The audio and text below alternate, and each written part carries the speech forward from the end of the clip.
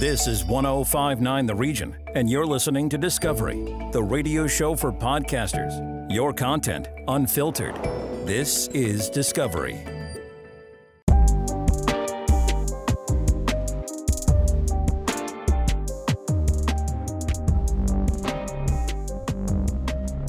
Welcome to the Hockey Masterclass. I'm Darren Gill, and alongside me every week is highly decorated coach John Goyens.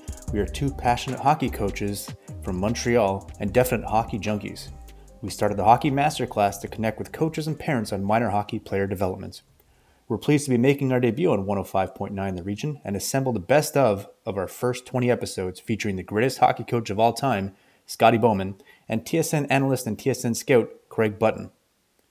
So without further ado, here's Scotty Bowman.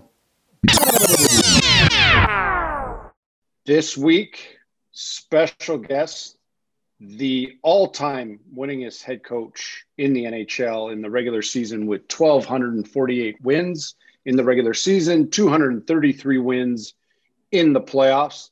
He has his fingerprints on a total of 14 Stanley Cups, but he's here to talk about minor hockey, his relationship with the game as a hockey parent, as a hockey grandparent, and still to this day, a student of the game. Scotty, welcome and thank you for joining us.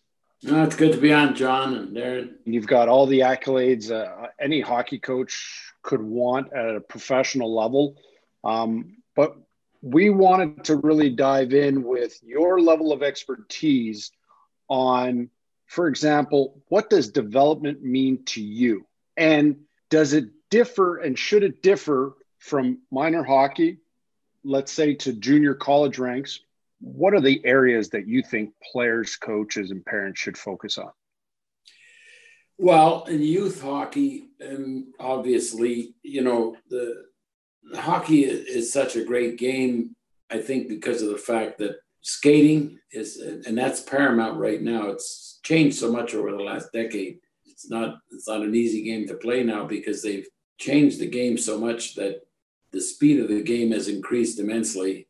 Now they're going to track the speed of players, and there's a lot more data out there than we had even 5 years ago. But the speed of the game, the ability to handle a stick, and that's changed so much. The more I watch at the higher levels, the more you see, to me, one of the biggest changes for players in the last 3 or 4 years, that you have to be able to skate and you have to be able to use the stick.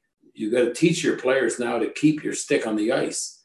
The moment that stick leaves the ice, unless there's a puck in the air, which doesn't happen very often, your stick is touching. It seems now that if you touch a player with a stick, and they did put the rule in, they were concerned about the injuries to players. There was some pretty vicious slashes, and there was hooking, which impedes players to use their skill. But now the trick is the penalties that they're calling they've changed the refereeing around.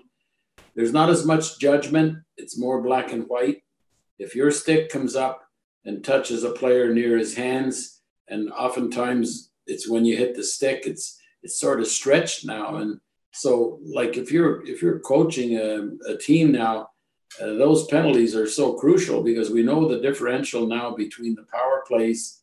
We're early in the season, maybe a quarter of the way in the NHL, but nevertheless, the power plays are such a crucial part of the game. You watch hockey now, a lot of times when it's 5 skaters against 5, there's not much happening because of the different utilization of the ice. The ice is covered, and now when you get a shorthanded situation, all of a sudden the puck is in the end zone, and there's a lot of decisions that have to be made. There's a lot of scoring chances as a result of that. So I always said in hockey, there's the 2 artificial elements. Skating is a unique skill, the use of the stick, and naturally in baseball you have a baseball bat, and certainly in other sports there's not very many that have to utilize 2 skills.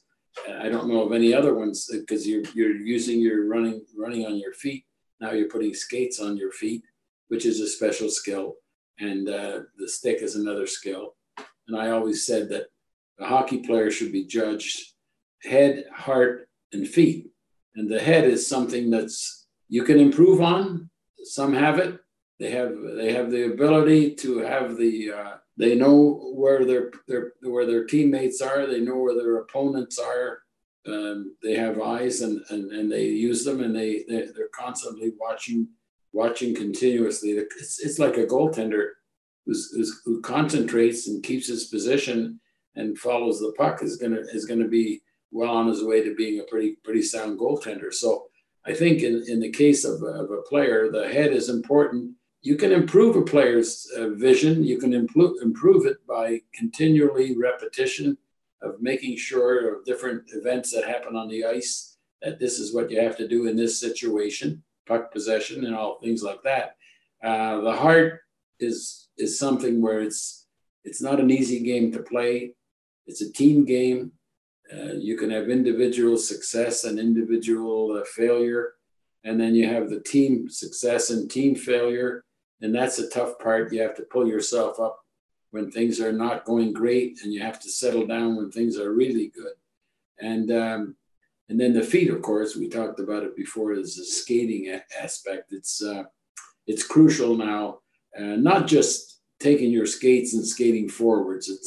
It's your edges. It's your ability to cross your legs and go in full speed. Skating backwards is also an art now, and turning and the whole 9 yards about skating is something. The good news now is though, skating can be improved. You can there are mechanics, there are skating coaches, same as there are skill coaches, but the skating coaches.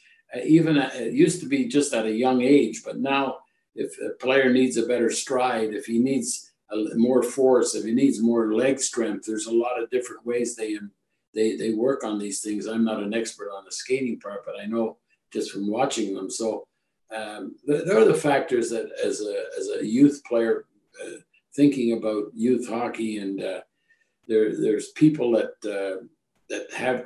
I mean, we're all the same. All the parents, they want their sons and daughters to do well. Sometimes they're ones that experience them themselves. You got the parents that are very logical and either made it big or didn't make it at all.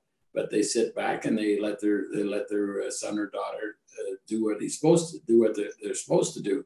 But at the same time, I think it's encouraging.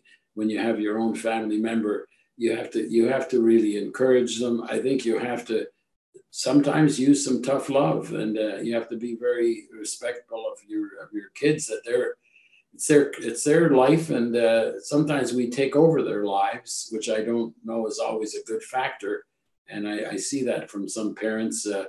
They try to work the coaches. They try to do a lot of different things. Some of them didn't do it on their own, and now they're trying to do it through their own child. And it's a very slippery slope, youth hockey.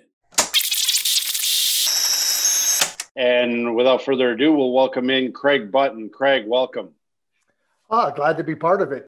So then where should we be investing as minor hockey associations? Because there's another term that we've been talking about besides individual development, because it is a team sport. We're developing individuals, but I believe that there needs to be more of a collaborative development approach. And you nailed it, where we could have more kids on the ice. You know, like if there's a practice and I'm a coach of a U10 team and Darren's a coach of a U10 team. Well, in my opinion, if we're under the same minor hockey umbrella, and let's say you're the convener, you're the governor, whatever title, there should be no reason why the two of our teams should not be on the ice at the exact same time. And we should be running collaborative practices together and splitting up the ice accordingly to get more kids touching that puck, having fun, being in movement, and so on and so forth. Where should we be investing? Because building arenas are so expensive, as we know. Here on the island of Montreal, the newest 5-on-5 sheet of ice, besides a privately owned arena at LCC, a school here, was another privately owned arena, which is the Pierrefonds 4-ice complex, which is now 24 years old. So is it more an infrastructure in terms of rinks? Is it just in how we develop, how we split up the ice time? Where should we be investing? Well, it's a really important question and something that has to be considered. John, I'm a little bit older than you. So when I was growing up, the municipalities ran the playing fields, the baseball fields, the football fields, the soccer pitches, the hockey arenas. I always joke about this, and we've heard Wayne Gretzky say, he put his skates away and then he played baseball in the summer. We all put our skates away because there was no place to play because the municipalities took the rinks out. They took the ice out and we went outdoors and played. I would suggest that if there was ice available, we probably would have played because we love playing it, but we didn't have the opportunity. So what's happened is, and this comes down to societal, so how do municipalities, fund rinks, fund playing fields? Well, it's through taxes.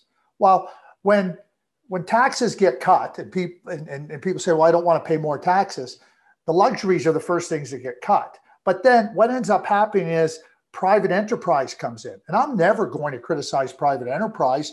They're going to run rinks, and you know what? They're going to rent ice time out accordingly. And it's not their job or their mandate to say we're going to have two groups of, if one group wants to come out and say we're going to rent the ice, they're U10 and we're going to take the whole ice. Well, that's in the private entrepreneur's domain, and certainly one that you certainly respect. But it's got to start from the leadership. And again, we talk about trying to understand how development applies, right? And again, I talk about soccer. Do we take grade 4 kids and teach them grade 7 math? But they haven't had the building blocks to do grade 7 math yet. Yeah, there's an exception to every rule, and we have to allow for that. But we got to apply the same educational principles and the things we've learned in education to sport. Because the one thing we're doing a couple of things. We're not developing as best as we could. We're not coming anywhere close to that. And when I say developing, I'm talking about developing athleticism, lifelong enjoyment of participating in sport, being injury-free. Because we're also creating, one-dimensional players in all sports by having them only focusing on that one sport. And now you run into problems there. So it's got to start from the leadership. The problem is, John, is that too many people in leadership positions, number one, don't have the knowledge. Number two, aren't leaders. That's a wrap on the Hockey Masterclass Best Of. We hope you enjoyed listening, and if you're looking for more content featuring Bowman and Button, and some of our other guests like Team Canada goaltender Devin Levi, Tampa Bay Lightning Cup winner Alex Killorn, or former NHLer and player development guru Patrick O'Sullivan, you can check us out on all your favorite podcast platforms, including Apple and Spotify. Thanks for joining us this week, and hopefully we'll speak with you soon.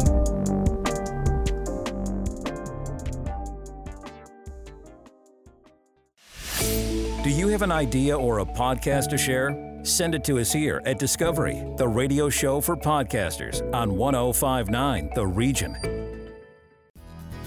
This is Mental Health Moments, the podcast dedicated to breaking down barriers and sharing your stories. Brought to you by 105.9 The Region. Welcome to Mental Health Moments, brought to you by 105.9 The Region. I am your host, Phil McCabe, and I've got a very special guest today. Joining me is someone that has been in front of a camera enough to put most celebrities to shame. She's hosted breakfast television, reported for CTV's Canada AM, anchored CP24, and one that I learned just ahead of this interview was the sports anchor for City Pulse, the legend Ann Romer. Thank you for joining me, Ann. It always makes me feel like I'm 100,000 years old when I'm called legend. There was one other thing that I don't mention very often, but I want to because this is a mental health moment. I was also CBC's first ever female sports anchor.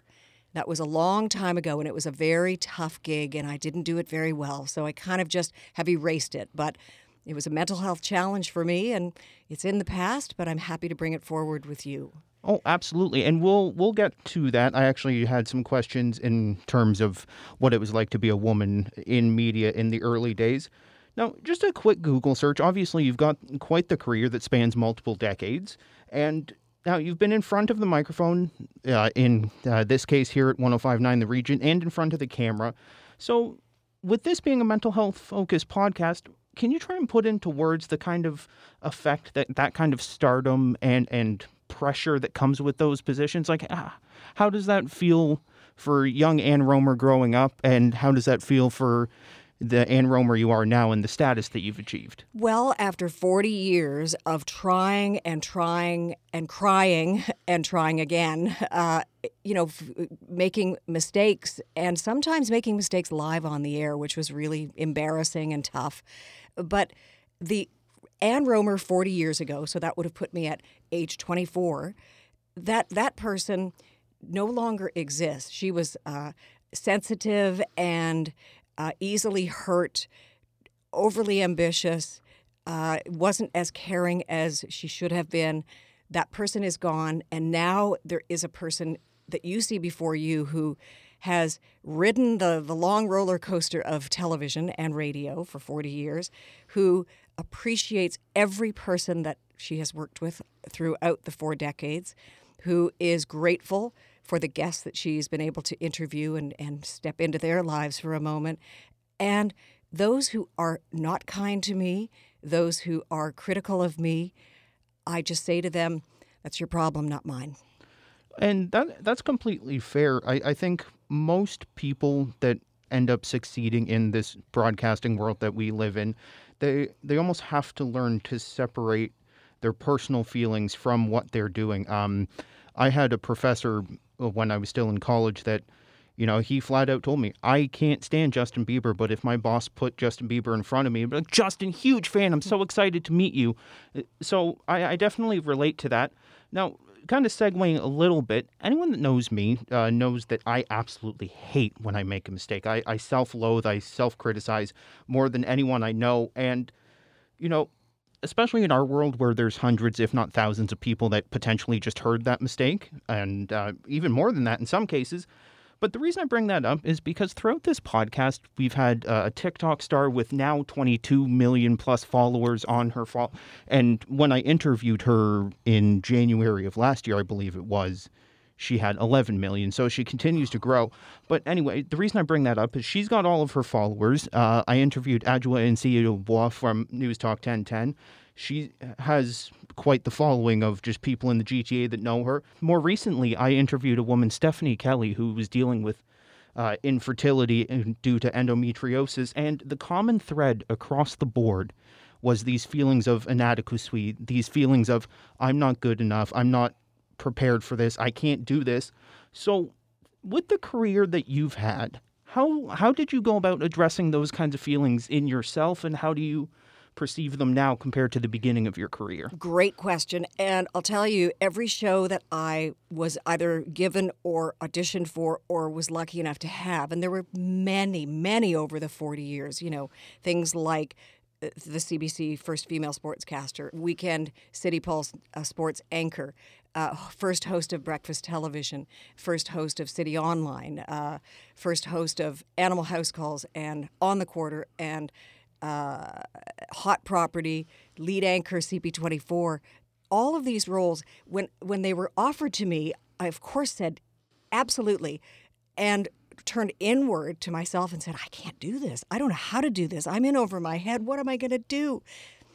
You just try as hard as you can, stay confident about yourself without being overly, indulgent, and wear your heart on your sleeve and be as aware of what's going on around you, the news, whatever the subject is. You're only as good as your guest. So yeah, I had insecurities, and I still do. I'm nervous. Before yesterday, I interviewed Connor McDavid's father, and I was a puddle of sweat because I was so nervous. I was sure that I wasn't going to ask the right questions and that he would think I was kind of a toad and that I was silly because he's been interviewed by so many people. But we got through it together. So I guess it's okay to recognize that you've got some shortcomings and feelings of anxiety, and you just have to press on. Oh, absolutely. I know through my own experiences, a lot of what's kind of pushed me to get past the mistakes and the missteps, however you want to word it, has been the thought process of, okay, how do I fix it next time? How do I do better next time? And that's something that I genuinely hope I instill in the people that I talk to, that, you know, you might have screwed up. You might have done something that you think is going to get you fired, you think is going to be the end of you. Gosh knows I've had several of those just since I started here at the Region. And it's such a family, such a caring group, but it's hard to stop those feelings from creeping in. And kind of connecting mental health and broadcasting a little bit more. We talked about how you've been donned the legend Ann Romer. Keeping mental health focus, how do you kind of stay grounded and humble through that kind of pedestal that people have put you on? Well, I climb right off that pedestal and I go right back down to earth, which is where I belong and where I've always been. But I think it goes back to great parenting. My late mother and my father, General Richard Romer, they both instilled in me the necessity to be humble, happy, and hopeful. Those are the 3 H's that the Romers live by. And I've always felt that way. I've always felt that I am so fortunate to have all the things that have come my way that I've worked for. And I also know that it can disappear in a moment. I also realize that being on television, it isn't who I am, it's my job. Who I am is a person who loves life and loves people and cares genuinely about the very small circle of people that I trust and my family as well. So, you know, being able to separate those two things is really, really important. But if someone puts me on a pedestal, I find it embarrassing and I can't live up to their expectations. So I take myself right off that pedestal. You know, Phil, and you know this, I don't have any social media presence whatsoever. Mm-hmm. And there is the reason for that is I don't want to be hurt by what people say. So whether it's good or bad, you know, sometimes praise can be confusing and criticism can hurt. Oh, I can definitely understand that. When I was a reporter out in Halliburton, the criticisms and the praise was never directly pointed at me, but as the person writing the story that people are commenting on, you take it personally. Yes. And I think we as a society, and kind of semi-broadcasting theme since I've got you in here with me, is you almost have to have the disconnect between you at your career and you the person, because you will drive yourself absolutely insane. And everybody around you. Absolutely. Now, as we said, you've had a career that's gone on for about 40 years now and continues to go. So I would imagine that, you know, right now in the modern era, it's all about diversity and all about celebrating everyone's stories and so on. But I can assume that wasn't really the case when you started out. So what was it like being a woman in a very male-dominated world, and how did you get to the point where you could break through the glass ceiling with your sports anchor and what have you? Well, it was very tough. And I'll be honest with you, my City TV, City Pulse weekend sports anchor experience was devastating. I was hired to do the job by Moses Znaimer, who he handed me my career, which was amazing. He also was the one who encouraged me to be the first host of breakfast television. So I thank Moses forever and ever for what I've got even today. But the person in charge of the newsroom was not fond of the decision that Moses had made, wasn't fond of me, even though he hadn't met me. And the men in the sports department, 2 of the 4 were not happy that another woman was coming in. I was replacing a woman named Debbie Van Kiekebelt. So they made it really difficult, and they did terrible things that I will not repeat, but they did terrible things hoping that I would quit, and I wouldn't quit. One of them even used such a terrible word to describe me, starts with a C, and I was absolutely devastated. But I would not put up with it. So I soldiered on, you know, like a good military daughter. And I've said this before, and I've already said it. I cried at night, and then I went back to work every morning and tried to do the best I could without being devastated by what these men were trying to do to me.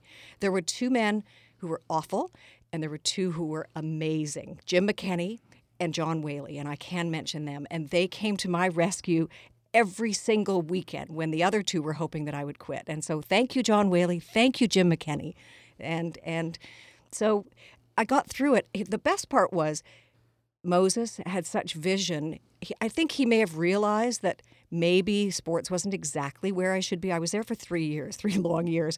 And when breakfast television was at the creation level, the creation stage, he thought that I might be the right person to do it. And so I didn't have to continue to soldier on in sports. I was moved into something that was much more to my liking, and that was sharing time with amazing people, great guests, and pushing the envelope first thing in the morning.